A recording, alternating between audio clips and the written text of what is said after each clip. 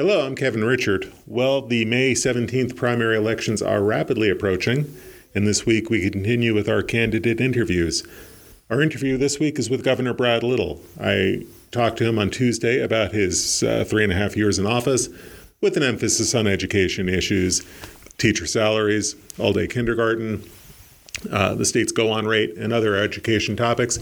And I also wanted to ask the governor about his decision to not participate, to refuse to participate in debates leading up to the primary. Here's our interview. Well, Governor, thank you for taking the time to be with us this week. Wanted to ask you a lot of questions about the election. And starting with priorities here, if you are reelected, what would be job one for you? Well, what we've done in the past would be a pretty good indicator. Continued investments in education, continued looks at our infrastructure, keeping taxes low, and preparing Idaho for any uncertainty that might happen on the national level or the global level. That we just want to be in the best possible shape. And you know my old line, I want to continue to make Idaho a place where our kids choose to stay. So give the education system 4 years in, give it a report card. What is working right now in the education space and what needs more work? Well, you know, as you well know, it takes a little while from the time the money is recommended, then appropriated, then distributed, before we'll see the outcome. But as I go to classrooms, what we've done in literacy, the investments we made in the last few years, over CUNA is a good example. They've been doing all-day kindergarten for 3 years, and they know how that moves the needle. Well, you got to get these kids prepared, and then you're going to see the results. Obviously, COVID impacted the speed at which a lot of our education initiatives are being developed, but both the Wall Street Journal and Politico say that our learning loss in Idaho is one of the least in the nation, which I'm happy for that ranking, but I know when I talk to teachers that there was learning loss, and we want to give them all the resources they need to help make up for that learning loss. What will be a big indicator will be our recruitment and retention of teachers. What I did on starting teacher pay, now that we've fully implemented the career ladder, what we're doing on health insurance benefits. And I think also, importantly, is just the aura that we appreciate teachers, that the classroom teacher is really appreciated in Idaho. I know there's always a little background noise on that, but when I talk to teachers, they tell me that I make them feel good, and that makes me feel good that I make them feel good. So. You've basically touched on 3 areas that I wanted to go to next, so let's take them in order. Literacy. When you look at those fall reading scores, when 51% of K through 3 students are reading at grade level, that's got to be a concern to you at some level. I know the pandemic is a factor here, but that's got to be a concern, right? Well, it is, and some of the reading coaches and, a lot of these school districts have done a really good job of getting their reading teachers together, sitting down and analyzing, even down to the individual student. We know that there's a loss in the summer, whether it's summer reading programs, whatever else it is, and that's why I was gratified that the legislature generally took my recommendation on literacy money without adding a lot of strings and restrictions on it. The teachers, the trustees, the superintendents, and I hope the people of Idaho know that our goal is to have these kids reading proficiently by the end of the 3rd grade. And what that looks like in Dietrich is different than it looks in Downey and Kellogg. And because of the demographics, a lot of different things. but we just expect the district to do all they can to get every kid reading proficiently at the third grade. Now, that's an aspirational goal, but we got a long way to go to get there. But when I talk to teachers, and I talked to some yesterday afternoon, they all think that's a very doable deal. Are you worried that some districts are really trying to figure out what to do next with this money in terms of trying to provide full-day kindergarten, provide a half-day option for parents that want it? It seems like there's a lot of turbulence right now, at least in like West Ada and Boise, trying to figure out what to do with this. Well, Boise, they're pretty well funded.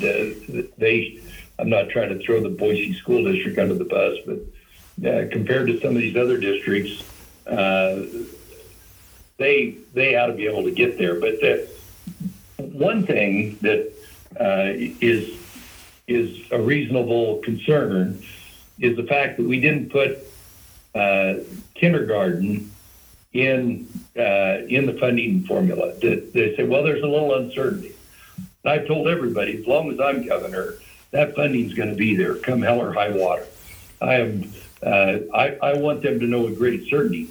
If they know the money's going to be there, then I believe there'll be optional all-day kindergarten all over the state. It might take a little while. They might have to build some new classrooms. They might have to get some more teachers, but they'll get there. But I want them to know that as long as I'm governor, there'll be a lot of other things that get adjusted, but it won't be the money for kindergarten and literacy, because but then their part of the deal is they have to produce. We have to get those reading scores up. And so I'm excited that our new dashboard is going to be available to where you at Idaho EdNews, the Chamber of Commerce and the local community, everybody will be able to see how we're advancing in our progress in literacy. At your behest, the governor the legislature, I should say, put a lot of money into the career ladder between state funding and the federal stimulus money. Is all of that funding for teacher salaries sustainable? Oh, yes. I mean, we, again, that's a good reason that I'm running again. And, when we submitted our budget, and actually things have got better since then, we budgeted a $200 million surplus for the next 4 years, a 5-year budget. And that we have no reason to think that isn't going to be the case. Sustainable, as long as I'm governor.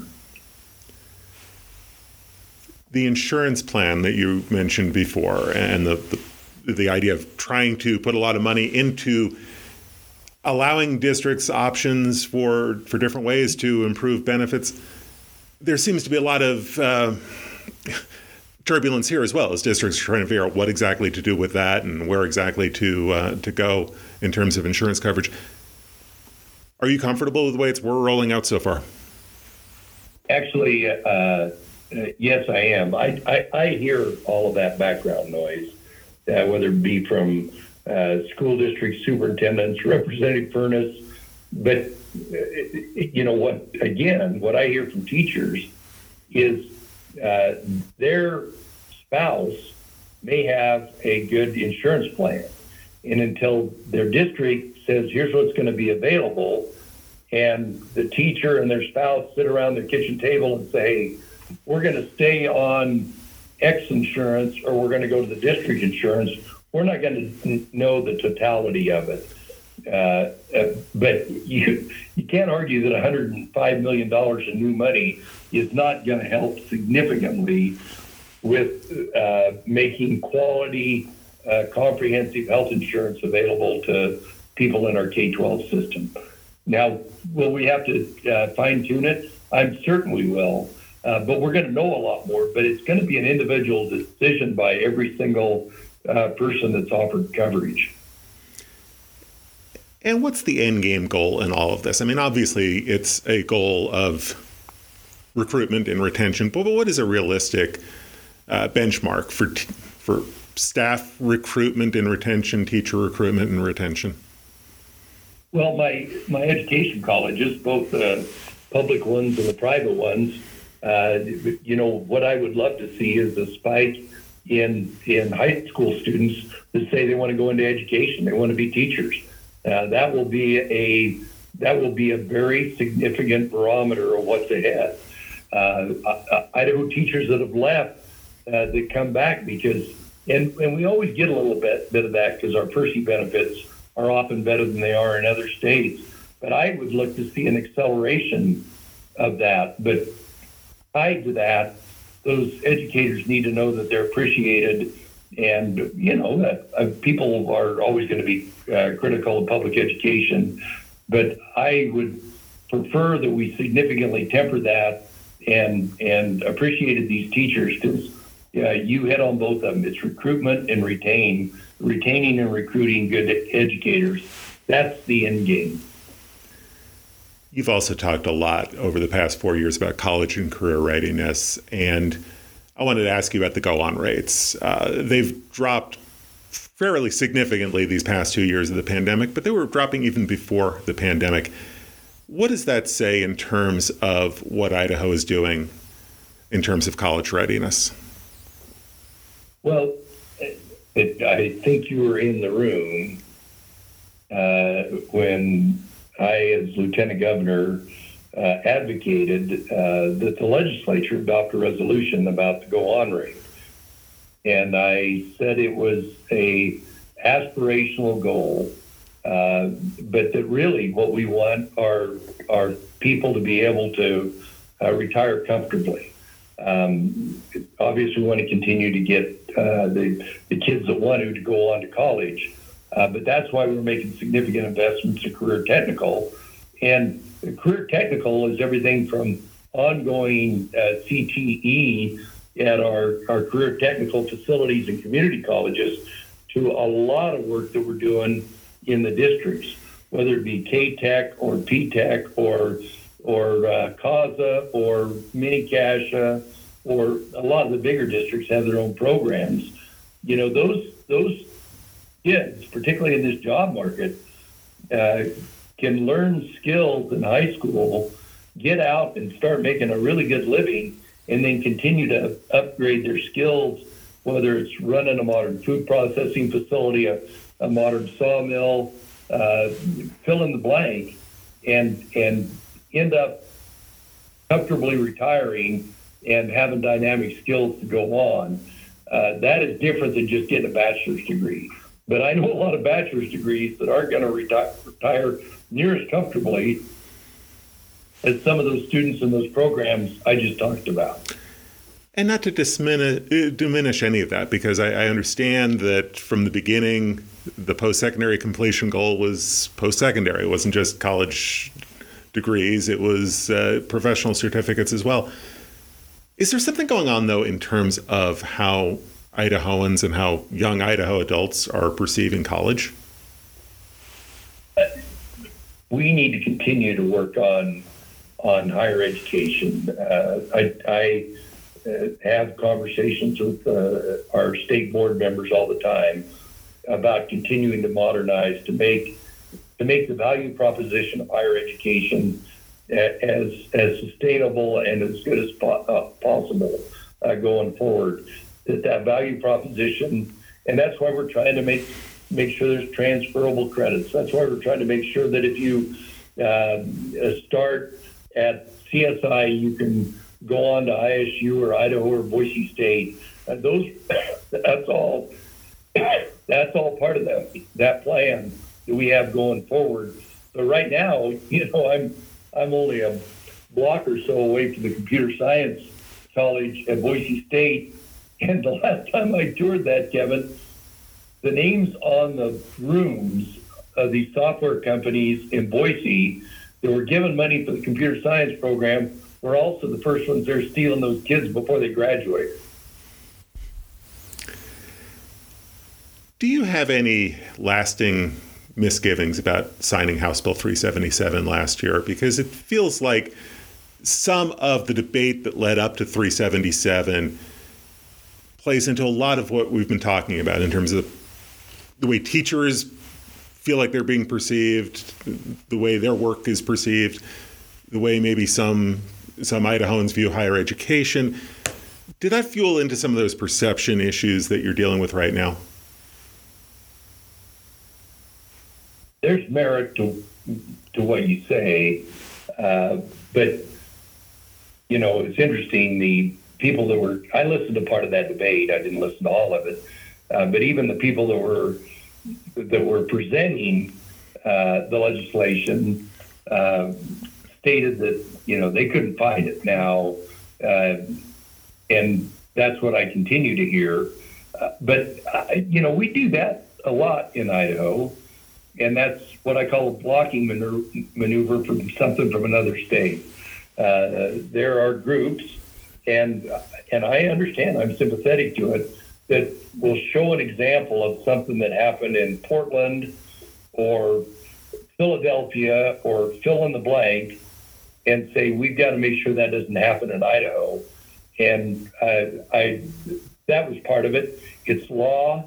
When you read it, the bill was different than quite a bit of the narrative of it, but I do agree that some of the debate about it was seemed to, and I in my signing statement I made a significant mention of the fact that we should be encouraging our teachers and thanking our teachers, particularly a year ago when it was they were all having to recover from COVID and the challenges there, rather than being, critical. But I saw that as a blocking maneuver, and frankly, we can,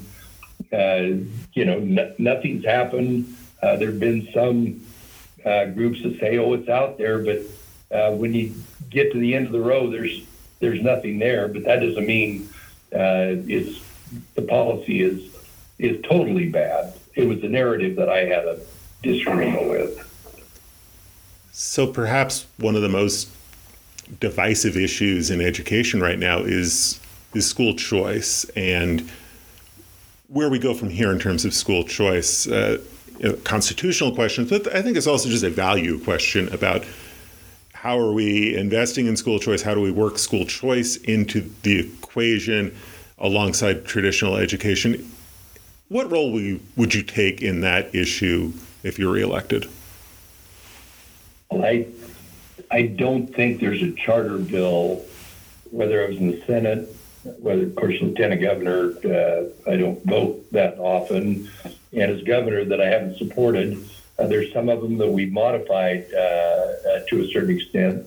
And in fact, when I get with my fellow governors and we talk about education policy, I explain to them that charter schools in Idaho look different than they do, particularly in a state with a lot of urban areas. Charter schools in those more populated states are really lifelines to some of these poor kids in these toughest communities. I was at charter schools in Philadelphia and Memphis, and they are vastly different than charter schools in Idaho. And in all fairness, there has been a lot of innovations come out of the charter system. So I look for that to continue. Our charter commission has done a pretty good job of telling people that want to found a charter how much work it is. And, we've closed down some charter schools. So it is not perfect, but I think the choice there is really good for Idaho and good for our school system. Well, charters are here to stay. As an in general, in the broad sense, charters are here to stay, and I know some have not made it. But is there a place in your view of education for something like an education savings account law? Well, if it's either initially or more importantly on a trajectory to be significantly diminutive to funding of public schools, then I probably got an issue with it because we're still. You asked me an earlier question about continuing to support the career ladder, continuing to support literacy. That's my commitment, is to continue to do that. And anything that turns over the apple cart totally, that would cause us to disrupt that progress, I'd have an issue with. You don't want to pit the one against the other, basically, in terms of competition for funding. No. And we, our charter schools, we can do both if we do them right. We can do both if we don't make some radical swing. What did you learn most about the education system these past 2 years? Every legislator runs on we micromanage schools too much, and then they show up in Boise, and then sometimes and put restrictions on them. I have met very few trustees, superintendents, and principals that don't want the best for the students in their district. And we need to send a signal that here's what we want. We want you to lead your teachers, and let your teachers lead your students. We want to move the needle on college and career readiness and literacy, and allow you to have the flexibility. And very well meant legislation occasionally stifles that. I have to wrap up and ask about the campaign itself, and I'd be remiss if I didn't ask about debates. You've turned down debate invitations this election cycle, refused a couple from public TV and KTVB in Boise. How do you explain that, justify that, considering that in past election cycles you've been willing to participate in debates and primaries and general elections alike? That's correct, but in past election cycles, I didn't have the record I do now. I don't have the history of Capital for a Day, of hundreds of media interviews, town halls, and public meetings, and Q&A opportunities, and that trumps a short debate. My record that I'm proud of. And that's what I want to talk about, is my record, and emphasize to the public the incredible success we've had that I hear about when I travel around the state. But in those past instances, I didn't have that record. But are you suggesting by saying that as an incumbent, that an incumbent office holder are you suggesting then that an incumbent office holder has a lower standard of a lower standard in terms of participating in debates than somebody who's running than somebody running for new office? If the incumbent's got a really good record, if they want to run on a narrow issue, but the totality of my record on my three big initiatives, education, transportation, record tax relief, is something that I'm very proud of. And you can get off into the weeds on some little issue, but people that I talk to, the people that I know, that's what they're interested in. My actions, that my actions speak louder than a short snippet somewhere. And we've done a pretty good job of getting out. I think most people in Idaho know what my record is. What do you do? Once in a while, I'll run into somebody that says, "Who the hell are you?" And quickly, then, what's your game plan between now and May 17th? We'll continue. I've got my day job, which is running the state of Idaho, and we frankly got a lot going on about implementing all the major initiatives we have. And then I'll continue. I think I'm going to I'm going to over to the Weiser Fruitland area tomorrow, and then I'm going to the Magic Valley, and then I'm going to North Idaho. But that's this time of year, that is not out of the norm at all for me to get out and be invited to a group or go somewhere and and be there to listen. And we're kind of doing a ceremonial signing of Senator Lee's bill on this system where we fell through the cracks, where we didn't have a way to identify a missing child. Mm-hmm. We're going to do that tomorrow. But we, after the session for the next month or so, we continue to highlight to communities what good work we did, and of course the legislators are always interested in that also. Well, Governor, as always, I appreciate your time. I appreciate you taking some time during the campaign to talk to us. All right. Thanks, Kevin. Thank you. Again, that was Governor Brad Little. We've been conducting candidate interviews since February as we lead into the primaries on May 17th. So if you go through our podcast archives, you'll find several of these interviews. I spoke to Eagle Republican gubernatorial candidate Ed Humphreys a few weeks ago. You can find that podcast on our archives. We've made several overtures to Lieutenant Governor Janice McGeachin's campaign about her appearing on a podcast. We've never heard back. If something changes between now and May 17th, we'll definitely have her on. Otherwise, you can check out all of those interviews in our podcast archives. Now, we have had some political debates this week, two very important debates, ones that we've been waiting for in the Republican primary for state superintendent. Monday night, the candidates appeared on Idaho Public Television. Tuesday night, they appeared on KTVB.